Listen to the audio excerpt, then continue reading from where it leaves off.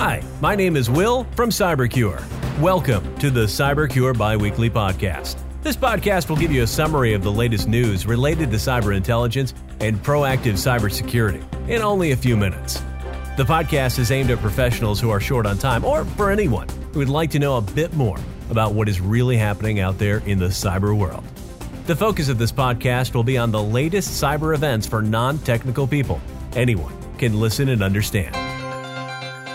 The Indonesian National Police, in a joint press conference with Interpol, announced the arrest of 3 Indonesian hackers who had compromised hundreds of international e-commerce websites and stolen payment card details of their online shoppers.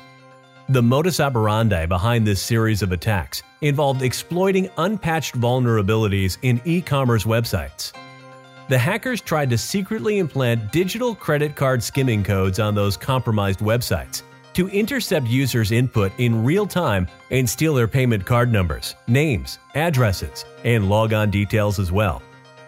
The police revealed that the suspects used stolen credit cards to buy electronic goods and other luxury items, and then also attempted to resell some of them at a relatively low price through local e-commerce websites in Indonesia.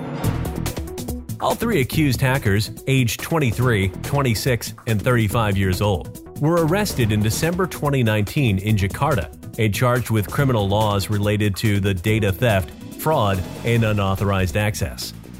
While they managed to perform successful attacks against unsecured servers, the way they used the data to buy luxury stuff for themselves and also try to sell expensive products for cheap in Indonesia made it relatively easy for the authorities to track them down and stop them.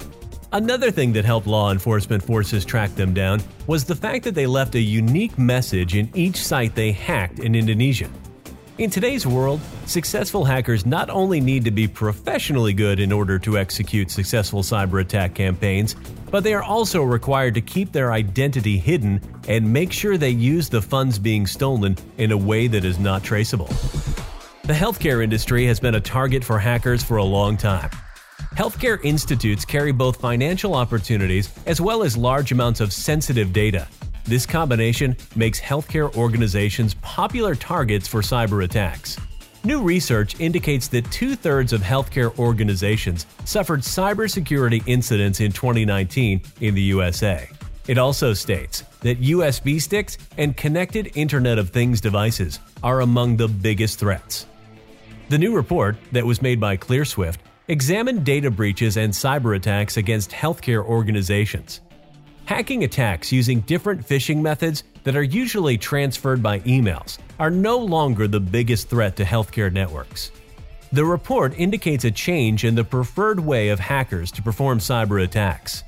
Since there are so many Internet of Things devices connected to the Internet, and many of them are connected to private networks automatically, that one infected device like a smartwatch can infect multiple private networks and deliver cyber attacks in a way that requires much less effort from the attackers. All the security experts agree that Internet of Things devices attacks are going to grow and become more frequent.